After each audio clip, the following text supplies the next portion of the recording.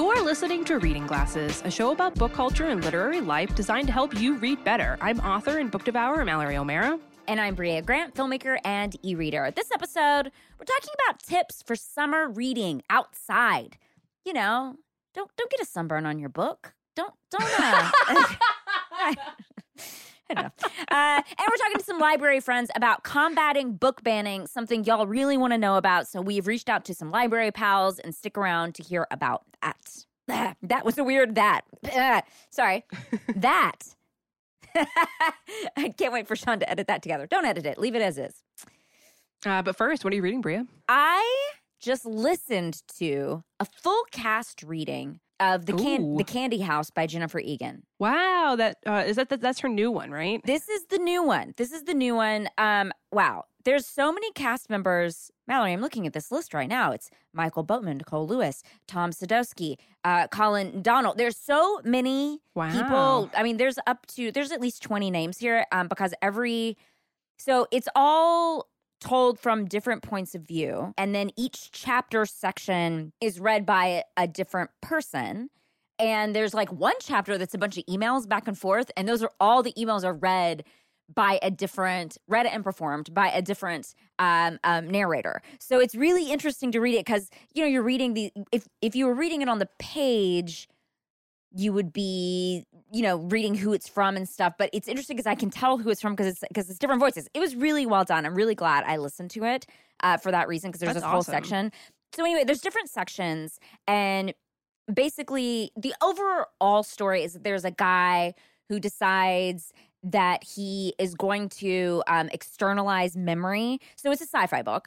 He's going to externalize memory, and he comes up with this new technology called Own Your Unconscious that allows you to access every memory you've ever had.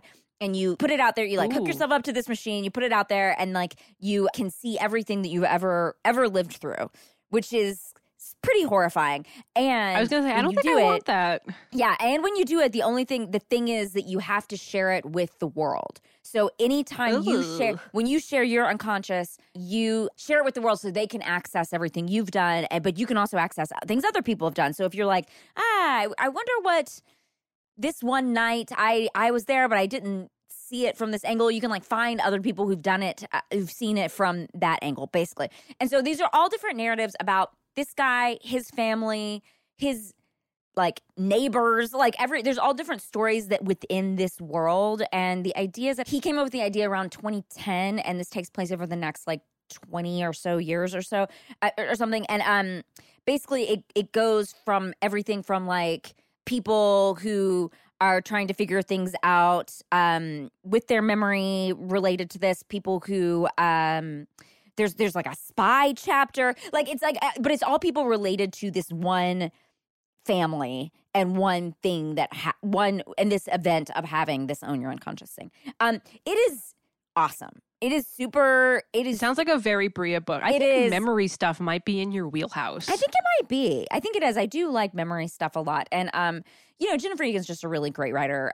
So I super duper enjoyed it. What are you reading, Mallory? Well, our listeners are going to be very proud of me because I just finished a visual novel. And that's what I'm going to be talking about. I actually finished 6 visual novels because I got COVID finally. And by I got COVID, I mean COVID got me because I was extremely sick for a week straight. I couldn't get out of bed and I couldn't read, which was very distressing for me. And I thought, you know what? Maybe I'll try a visual novel because I had Jeremy's Switch with me in my little isolation room. And I played through a ton of games. I played Lost Words Beyond the Page. I played Night in the Woods. I played Kentucky Route Zero, Little Miss Fortune, Jenny LeClue. Wow. But the one I'm going to talk about that is great, and I think you would really love it, it's called If Found, and it truly is a visual novel. There is no walking. There are no puzzles. It's just reading. And the way that you read it is you erase diary entries, and there's all these little like illustrations that are there, and it's 2 stories. One of them is a space explorer named Cassiopeia trying to prevent a black hole from destroying the Earth. The other story is this young trans woman named Cassio, and she lives in this small Irish village. It takes place in 1993, and she's come home from college. She's going to school for astrophysics or some sort of space-related thing, and she ends up like leaving her home because her mom isn't accepting her, and she goes to live in this big like rotting manor house with these friends of hers that have started a band. And then you start to realize that the two narratives are interacting with each other. But again, you go through the story by erasing her journal entries and erasing her illustrations that she's done. And it's super fun. It's really beautiful. It will probably make you cry. The illustrations are great. It's super fun. It really got me through my long, dark night of the COVID soul. So I really liked it, and I really wanted to recommend it. It's absolutely fantastic. And if you were wondering, it is created by a trans woman, Laura McGee. She's Irish, and it's I think it won a bunch of awards. It's just so amazing. So this is an own voices game. So that's the visual novel, If Found. And mine is The Candy House by Jennifer Egan. So we want to take a moment to share some listener feedback. We have more book tracking feedback. We got so much of it. People love it. Y'all love to track your books. You love to track your books, and we appreciate that. Yes. I just always love hearing all the different ways people do it. I feel like everyone tracks their books a little bit differently. But TJ wrote in to say, "Hey, Bria and Mallory, I'm in the middle of your episode about tracking your reading, and Bria mentioned that the Notes app on your phone is even an acceptable place. I thought I'd write in and share a tragic tale." By the way, I love that TJ was like, "I'm in the middle of this episode, but I had to stop and write you this email." Yeah, we get a lot of emails like that. I love that people are like, "Hold the phone. I have to tell them this right now." TJ says, "I've been tracking my reading via the Notes app on my phone since 2016. This winter, I fell and broke my phone, and because it wasn't backed up, I lost the only record of the hundreds of books I've read in those years. That and about 1,000 pictures of my cat Tractor, picture included, I can confirm, very cute cat, are the two things that I lost that I'm saddest about. At first, I was desperate to get the data back, but now I've begun again, this time in a spreadsheet that's connected to the cloud. Smart move. I'm hopeful that this means I won't lose it again, and I'll be able to expand the details that I track. Thanks so much for a great show. Some of my favorite recommendations, including Devil House by John Darnielle, have come from you two in the past few years. Here's to many more." Very nice. Man, that is a nightmare. That is a tragic story. And you know what? I don't think my Notes app backs up to the cloud, but now I will check it. Mine does. Yeah, I checked it after we got this email, and mine does. Jessica wrote in and said, "I track my books with the Storygraph app. It breaks down everything into pie charts, genre, mood, length, fiction, and nonfiction, etc. I love a good pie chart." That is great. Jessica, I was just sitting with my friend Robin not too long ago, and Robin pulled up her Storygraph app and showed me her graph and was like, "Here's my pie chart," and was very excited to show it to me. And I was like, "Ooh, I do love that." Oh my God, I get it now. That's why it's called Storygraph. Wow. It is a story. It is a graph about the stories you were reading. Wow. Didn't put that together. But yeah, I mean, Storygraph, if you're a fan of charts, Storygraph's the place, man. Wow. Jeanette wrote in to say, "I have just enjoyed your latest episode. I love to use a reading journal and actually recently got Anne Bogle's reading journal, and I love it. A lot of love for My Reading Life by Anne Bogle. Beautiful reading journal." Jeanette says, "I also use Goodreads to track my reading since 2017. I feel like the hybrid model is quite popular." It truly, truly is. And then we also have a wheelhouse from Clara. Clara said, historical fiction about circuses and amusement parks. That's a real Mallory thing. Love it. Unhinged gay shit and line-blurring magical realism. That's very great. Thank you for your energy and have a great rest of your day. P.S. What does it say? Oh, she says glasses. I like the way that we say it. I see. I see. And have a great rest of your day. Glasses. P.S. I'm not a Sarah of any variety, but people constantly think it's my name, so I'm wondering, does it count? And the answer is yes. Yes. Love it. You can email us at readingglassespodcast@gmail.com if you want a list of all the books we talk about on the show delivered to your inbox every month. You can sign up for our newsletter. There's a link in the show notes. And bookmark. Quick reminder from us that our readathon is August 21st. It's a Sunday. We haven't released the times yet, but there will be Zoom parties for our Maximum Fun members. There will be a live stream that's available to everybody. But mark it on your calendars. It's a day full of reading, August 21st. We're so excited. And before we talk about reading outside, we're going to take a quick break.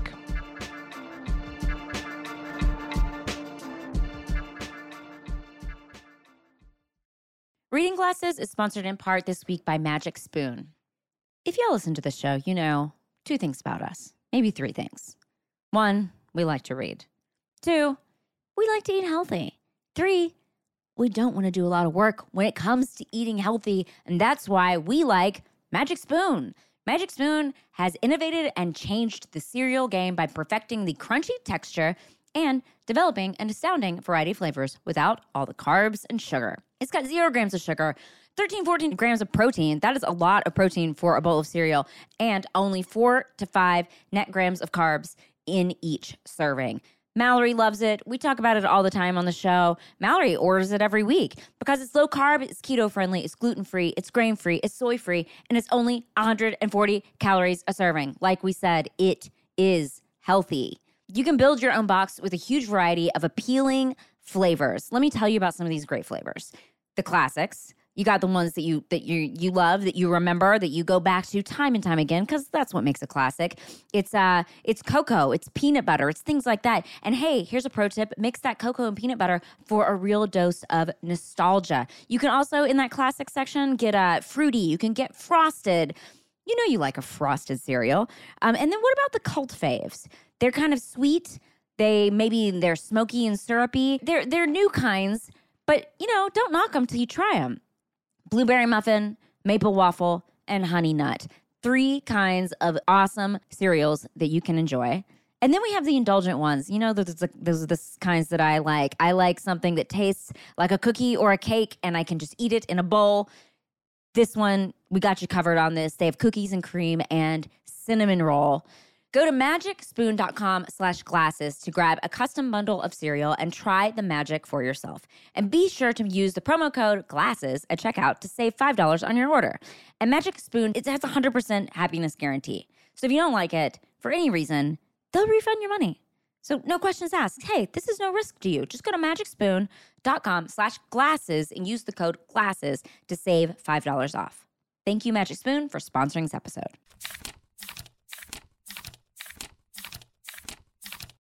Hey there, quick favor to ask. Will you help us out by taking a 5-minute survey at MaximumFun.org/survey? As you know, most of the support for Max Fun comes directly from folks like you, but many of our shows and our network also rely on limited advertising for some revenue. This survey helps us attract advertisers that are a good fit for the audiences of our shows, and it helps many of our hosts secure a bit of extra income. It should only take a few minutes to complete, and you'll get a discount at Max Fun Store when you do. That's MaximumFun.org/survey. Thanks.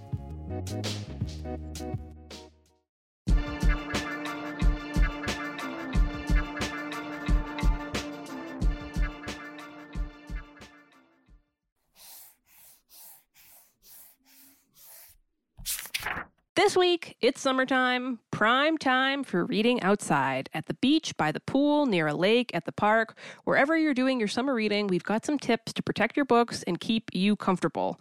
Bria, you're a big outdoor reader, right? I do. I like reading outside. That is true. I find there's something very even if I'm not on vacation and I'm like, I'm going to go read this outside. There's something very vacation mode about it. It's like, am Agreed. I living the most luxurious life of all time? Because am I in an Instagram ad? That's how I feel about reading outside. It's that in a daytime matinee movie. Those two make me feel like I am living the life I dreamed for myself. But yeah, I have been known to go read in a park, read in my yard. But if I'm on a vacation, I will say there's nothing that I love more than reading next to a body of water. And it doesn't really matter what body of water. It can be an ocean. It can be a pool. It can be a pool in someone's backyard. But I really like reading and not swimming. Although I love swimming, I think reading next to a pool is just peak awesomeness. There's just something I just really, really enjoy. I have a friend that every time I'm next to a pool reading, I send him a photo of me and my book because he thinks it's really funny that I don't get in the water. And I just sit next to said pool. What about you? Do you like reading outdoors? Oh, I love reading outside. It's the best of both worlds. It's an indoor activity outside. Yeah. I think that's what it is. You're like, oh, I'm doing this thing that I normally do inside, outside. Can you believe that I'm allowed to leave my house like this? Oh, incredible. Reading outside, preferably by a lake or a river or some sort of body of fresh water, is my ultimate relaxing activity. You don't like salt water? Yeah, I mean, yeah, but I'm not a big beach person. Okay. I'm very pale. Yeah. I don't like You sand. need tree cover. You need like I need tree. Yes, yeah. I definitely need tree cover for sure. And I might even say reading outside by a lake or a river might be my favorite activity. Wow. No, it is really great. But we'll say the downside of reading outside is that outside is not always the safest place for books or for people. So we've got some tips on keeping your print book or e-reader in yourself safe from the elements. As I just said, sand. Oh, yeah. Sand is the worst. Yeah. It is the biggest enemy of the outdoor reader for beach e-reading. Oh, man, sand is just bad for all things. Yeah. Except maybe a rock. Ooh, what about like skin exfoliation? Isn't it good for that? I mean, yeah, but to a certain point, there's a certain point where it crosses over from exfoliation to irritation, and then, then you're in a rough spot.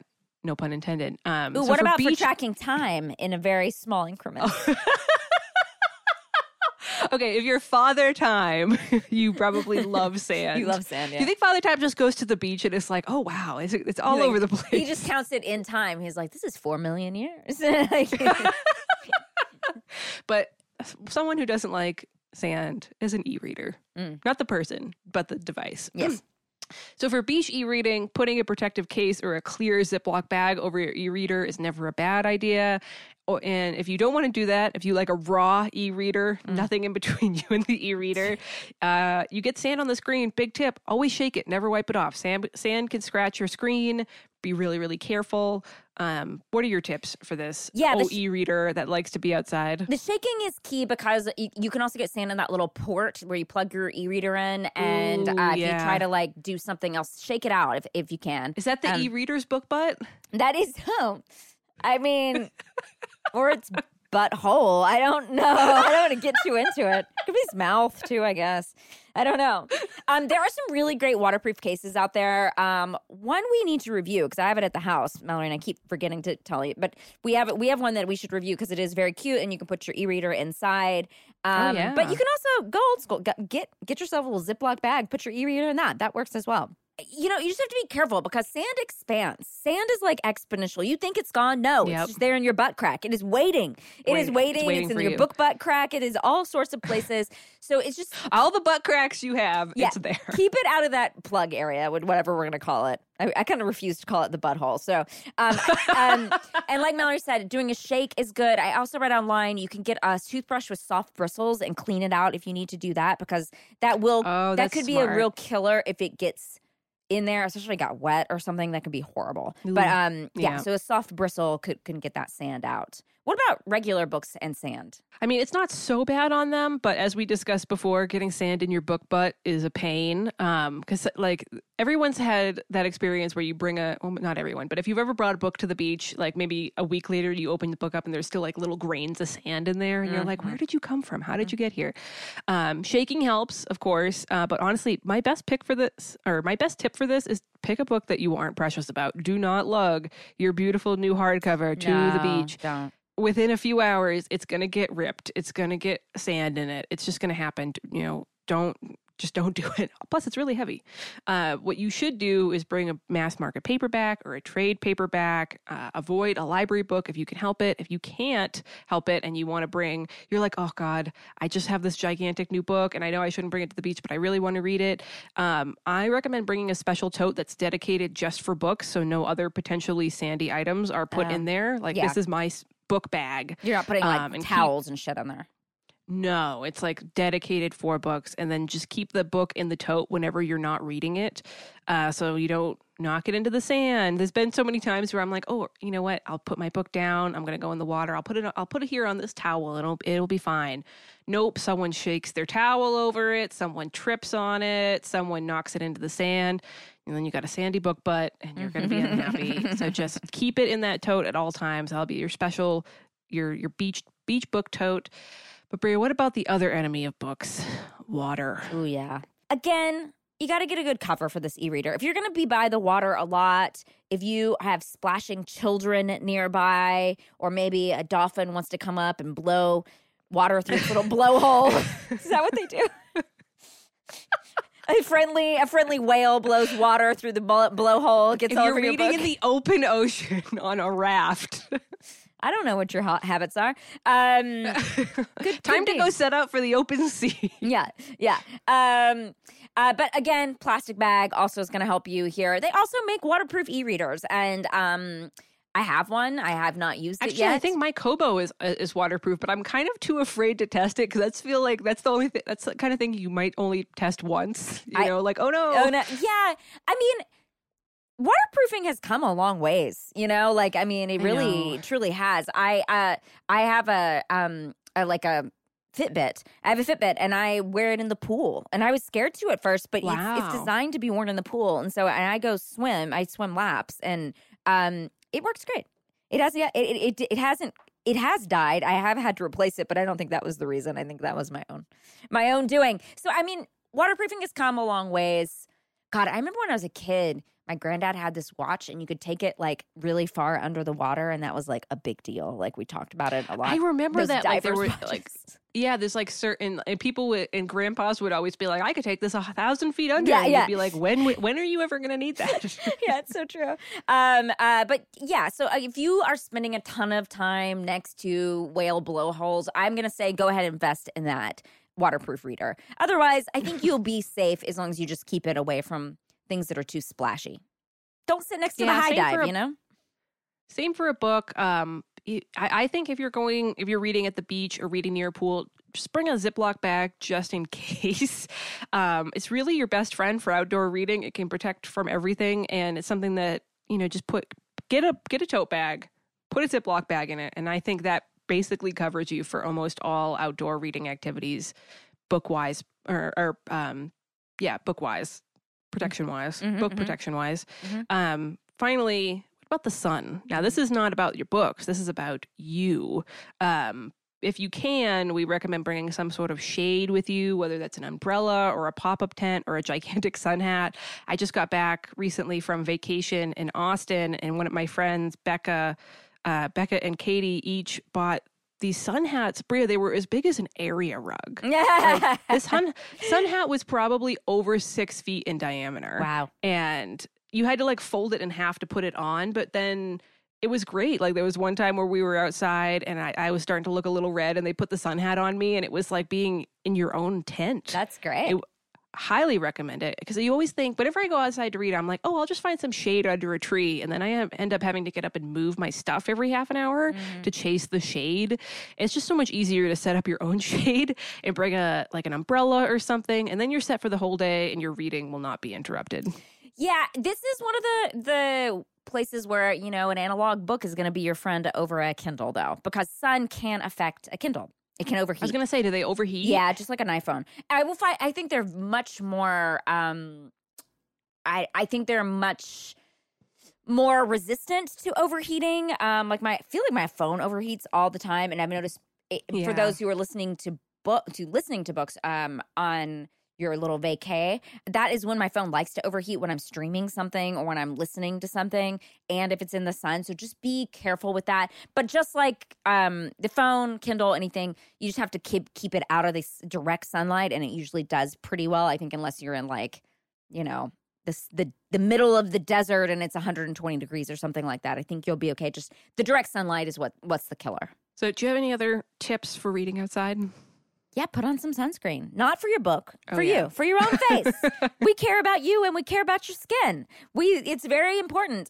We also did a beach episode way back. I suggest you take a re-listen to that. But I will always say pairing a nice vacation with a vacation-type book, whatever that is for you, is always a good plan. So planning what you're going to read on your outdoor adventure, whether it's an outdoorsy book or you're like, I'm having too much outdoors, I want an indoor book. Whatever it is that you want, that pairing can make the experience so much more enjoyable.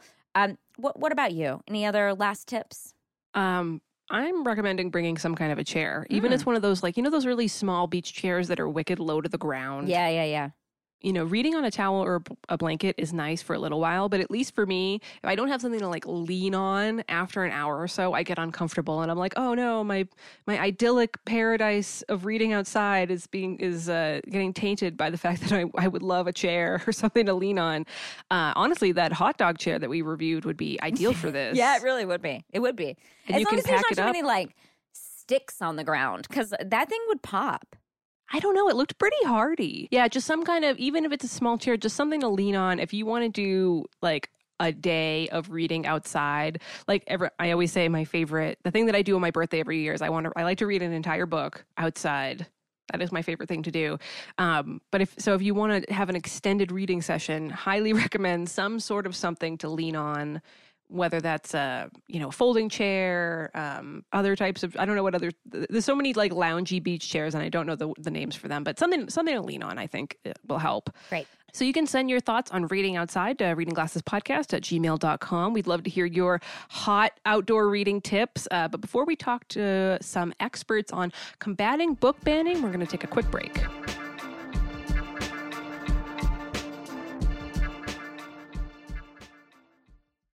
Our show today is sponsored in part by Microdose Gummies. Microdose Gummies deliver the perfect entry-level doses of THC that help you feel just the right amount of good. You'll probably know people who are microdosing. You've heard us talk about microdosing. And if you haven't, just know that all sorts of people are microdosing daily to feel better, to perform better, to feel healthier. Look, these taste really amazing, the microdose gummies, and they have the perfect doses of THC. And this is entry-level doses. So if you've never microdosed before, it may seem kind of scary, it may seem kind of new. Guess what? This is the perfect way to introduce it to your life to feel just that right amount of good. Maybe you want to get in the zone when you're doing creative work. I know I like to do that. Or maybe sometimes you need a little help going to sleep. I know so many people who use microdosing to go to sleep at night. It'll help you wind down. It'll get all those thoughts out of your head. It'll help you sleep like a baby. Microdose is available nationwide. And to learn more about microdosing THC, go to microdose.com and use code GLASSES to get free shipping and 30% off your first order. That's amazing. Links can be found in the show description. But again, that is microdose.com, code GLASSES. GLASSES.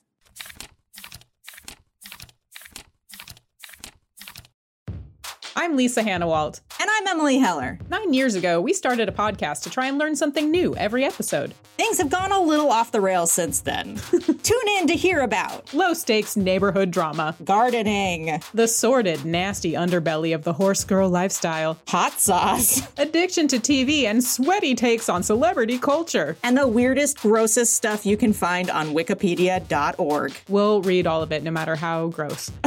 There's something for everyone on our podcast, Baby Geniuses. Hosted by us, two horny adult idiots. Hang out with us as we try and fail to retain any knowledge at all. Every other week on Maximum Fun. Baby geniuses, tell us something we don't know.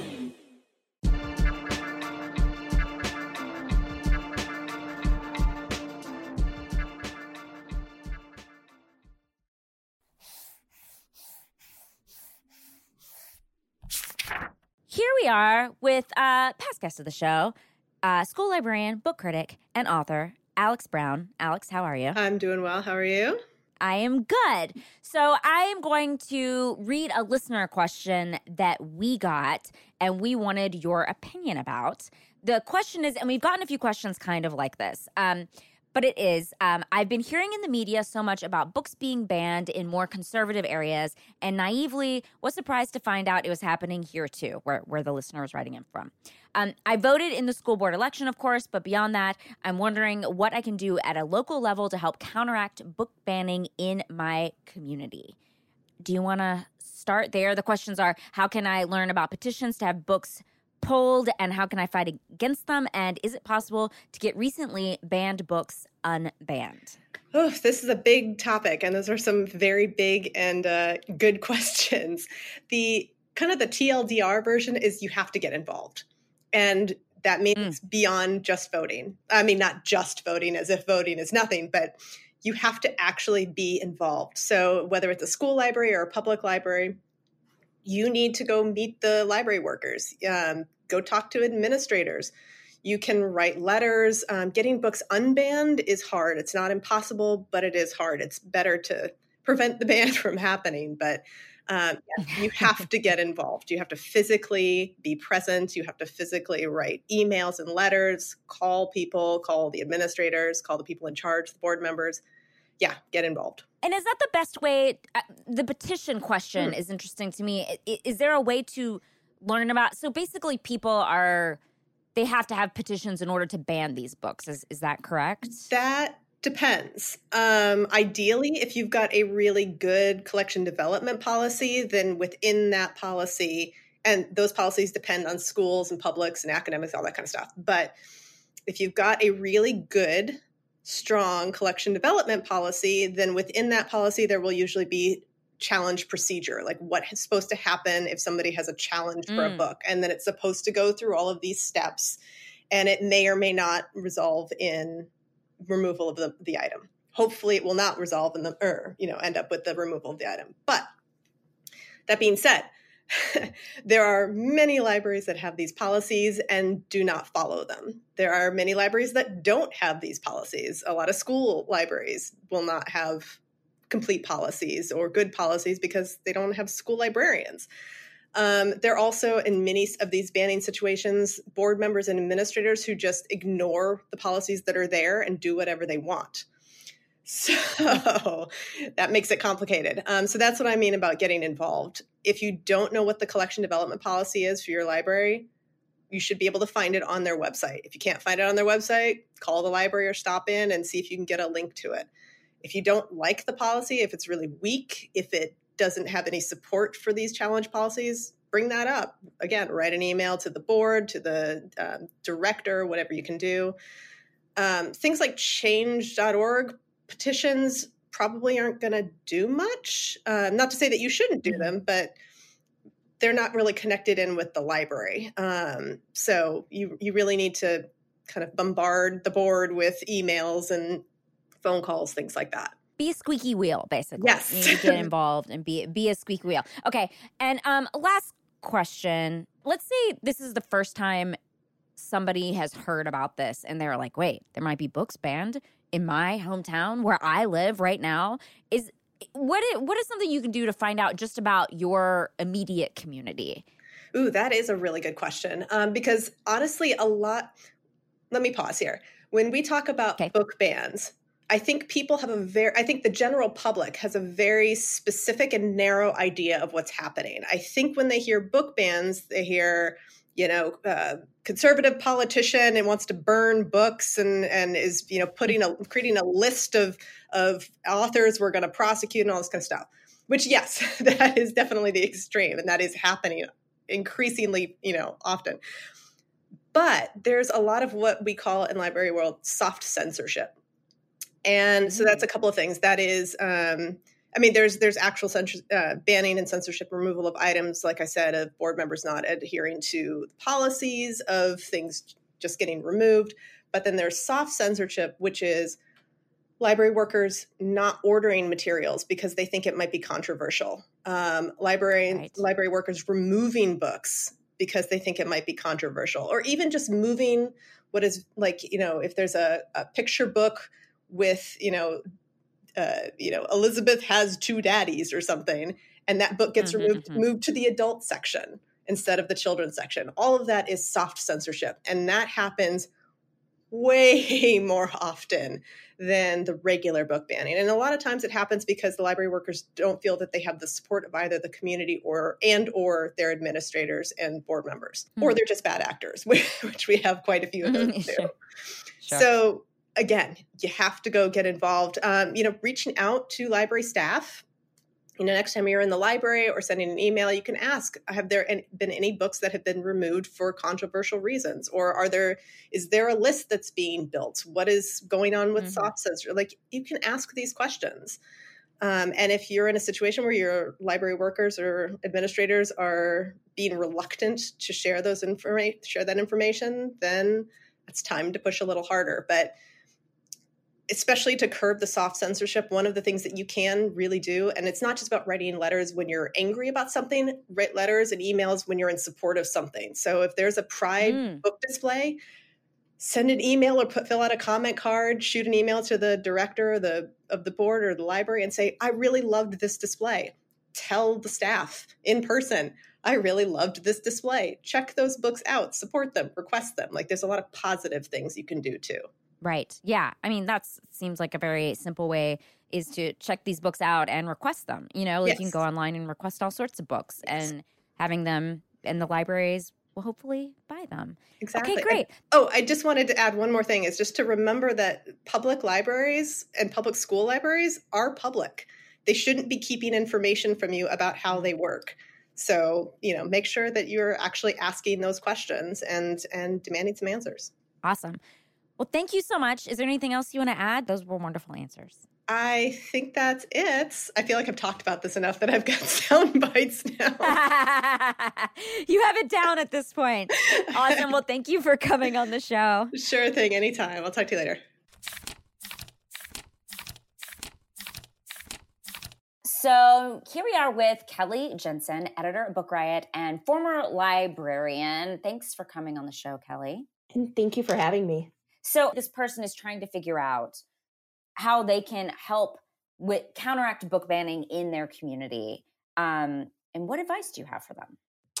So the first thing I want to say is that voting in school board elections, which the person writing in mentioned, is a big one. So that is a huge positive step to take that I think more and more people are starting to understand really is going to make a big difference. There was recently talk in some of the media about how Moms for Liberty, which is one of the biggest censorship groups out there now, has in their plan for the next year to really fill school boards with their conservative members. But this has been going on for a while. They've been actually doing this the entire year that they've been around so far. So, the media is about a year behind on that. And Moms for Liberty has been filling boards across the country, and not just in what you might consider like traditional conservative areas. It's everywhere. It's not limited.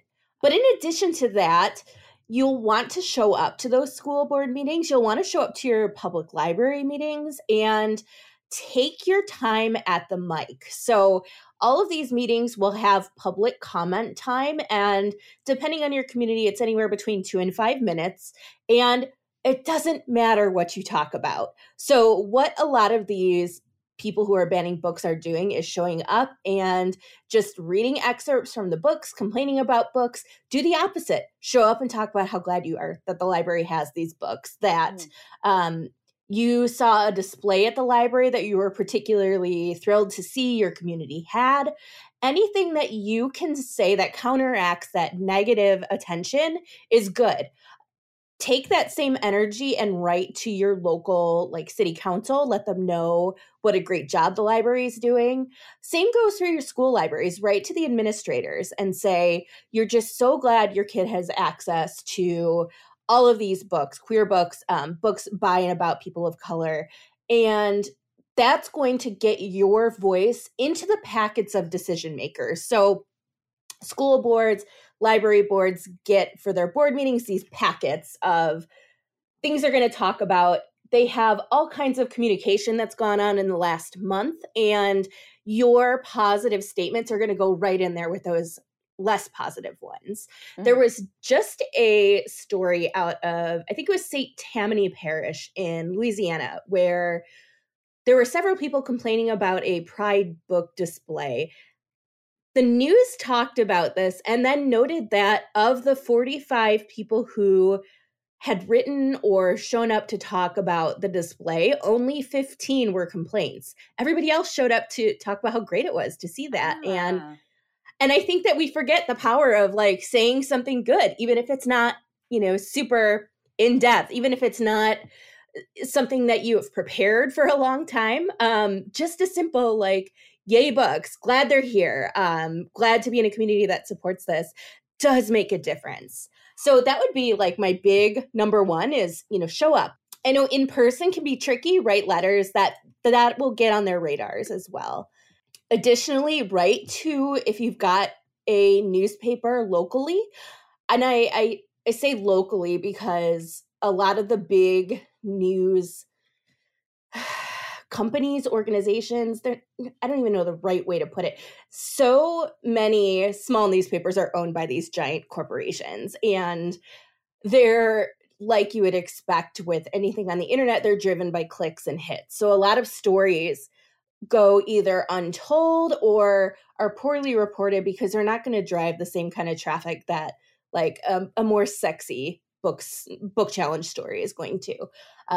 So use the opportunity to find those outlets that you can write a letter to the editor and just say the same thing that you would say in a letter to someone on the board. You're so glad that your library put up a pride display for June. You're so glad that you were able to check out a book like Gender Queer with your family and read it and share it.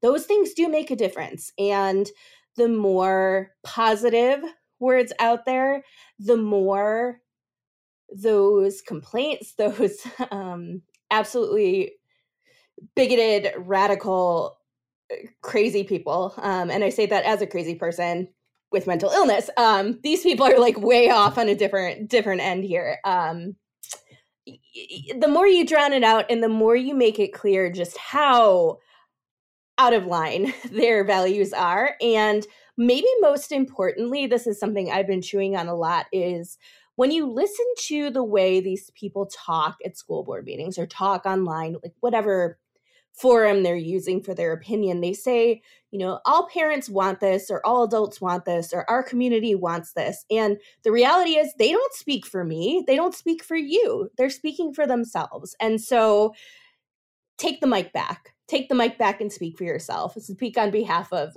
rational thought here. That's amazing. Kelly, that is such I feel like that is such the perfect response. So if people are trying to figure out what books have been banned in their community, or if they want to get books unbanned, have you heard of anyone doing anything like just getting this information about their community? Is there a place that people should go specifically? Well, I've been trying best as I can to round up every news story I can find each week in a Book Riot roundup of book censorship news. Now it's going to be impossible to get everything. And part of that is going to go back to my complaint about the media and how many things are behind paywalls. And so you can't even get the whole story. But in short, one thing I found that works really, really well is if you are on top of what's going on in your school board and your library board locally. So just go through their minutes, go through their agendas, listen to the meetings that they record. You'll find out a lot in the public comment period. That's where I have discovered so much about what is going on and the sorts of people who are showing up and attempting to speak on behalf of a community. Oftentimes they don't live in that community. They're just part of a group doing these things. So it can get tedious, but, you're doing something online that doesn't require your whole brain span, pop on whatever the last meeting was and just listen to it in the background. The other thing I would do is Taslyn Magnuson, who she is an independent researcher, has been tracking as many book bans as she can since I think she started in October, and she's working with every library now. Her database is available on every library, and you can kind of scroll through. It's broken down by state, community, and right now hers is probably the most thorough, given what we know about the information that is easy to find. Great. Okay, awesome. We will link to that and your roundup in our show notes if people want to find those. Anything else you want to add? This was great. The biggest thing is I just want to emphasize, at this point, I think that the change is going to happen by showing up to the school board meetings. And if you have the time and capacity running for school board, absolutely voting in school board elections. It used to be they were down ballot initiatives. They didn't get a whole lot of votes. And that's, I think, where we have, when I say we, I mean, I don't even want to say progressive because that's not the right word, just rational. Folks have been sort of erased. These very conservative, very right-wing groups have come in and made that their agenda and have done a lot of work because we have not paid attention to that before. We haven't had to. And now it's very clear that that is much more crucial than we once believed it to be. Yeah, absolutely. Okay, Kelly, thank you so much for coming on the show today. Thank you.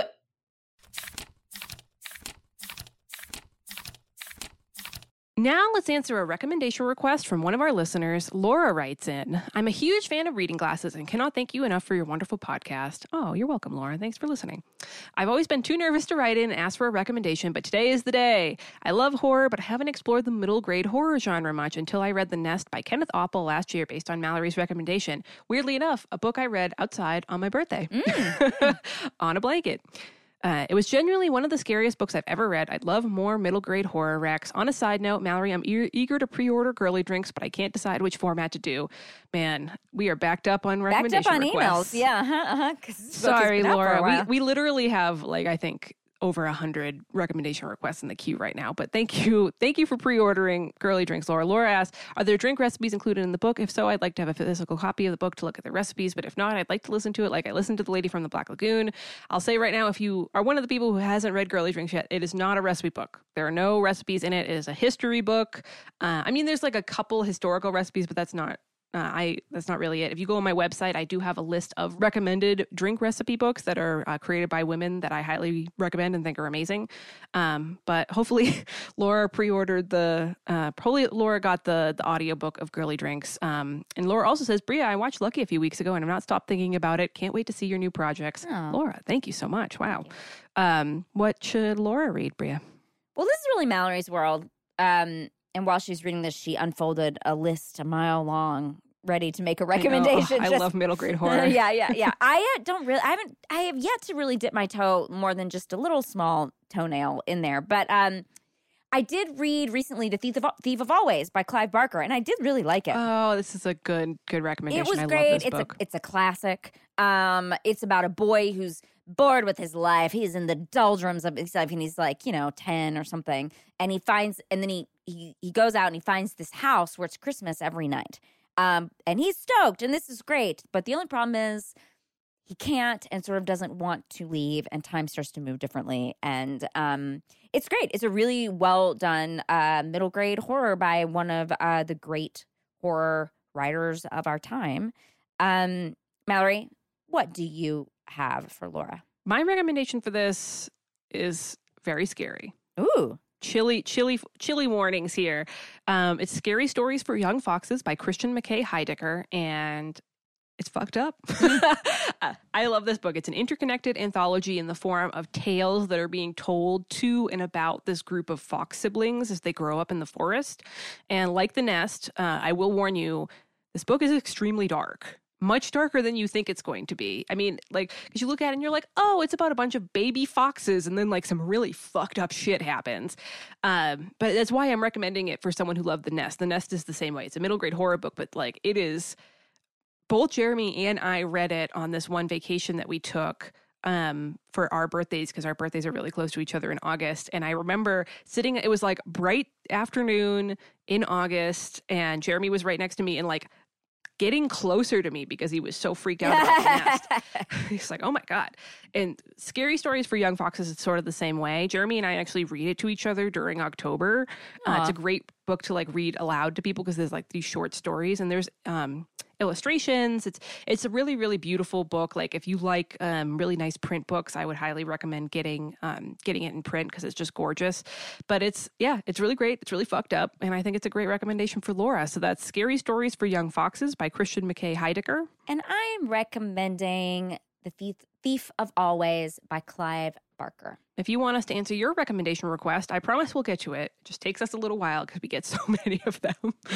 Send it to readingglassespodcast@gmail.com. And as always, we want to thank the wonderful mods who run our Facebook group and Chrissy and Rachel who moderate our Goodreads page. Remember, if you want to buy cool stuff, you can check out our Void merch store. I am literally wearing one of our Void merch shirts right now. And Mallory cut it off at the halfway point. It's very cute. It looks really cute. I love a crop. So I bought the All Books Are Real Books shirt and made it into a crop top, and I wear it all the time. I love it. But if you don't want a shirt, there's also tote bags and pillows and mugs and stickers and all kinds of cool stuff. There's a bunch of different designs and all different sizes and colors. The thing I like about our Void merch store with the shirts is that you can pick different colors and types of fabric. Yeah. Yeah. And you can get like a softer fabric or a stiffer fabric. It's really cool. And you can get everything on a mug. Everything on a mug, which I love. Give me a mug with information on it or a saying on it. I love that. Or a pillow. I'm literally wearing our library user sweatshirt right now too. We're both wearing we are. We love our Void merch stuff. We really do. So if you like the show and want to get something for us that doesn't cost you any money, you can rate and review us on the podcast listening app of your choice. It's great for us. It helps us reach more listeners. It helps us look like a really fancy podcast that people might want to listen to. You can email us at readingglassespodcast@gmail.com. Find us on Twitter at Reading G Podcast, on Instagram at Reading Glasses Podcast. Thanks for listening and thanks for reading.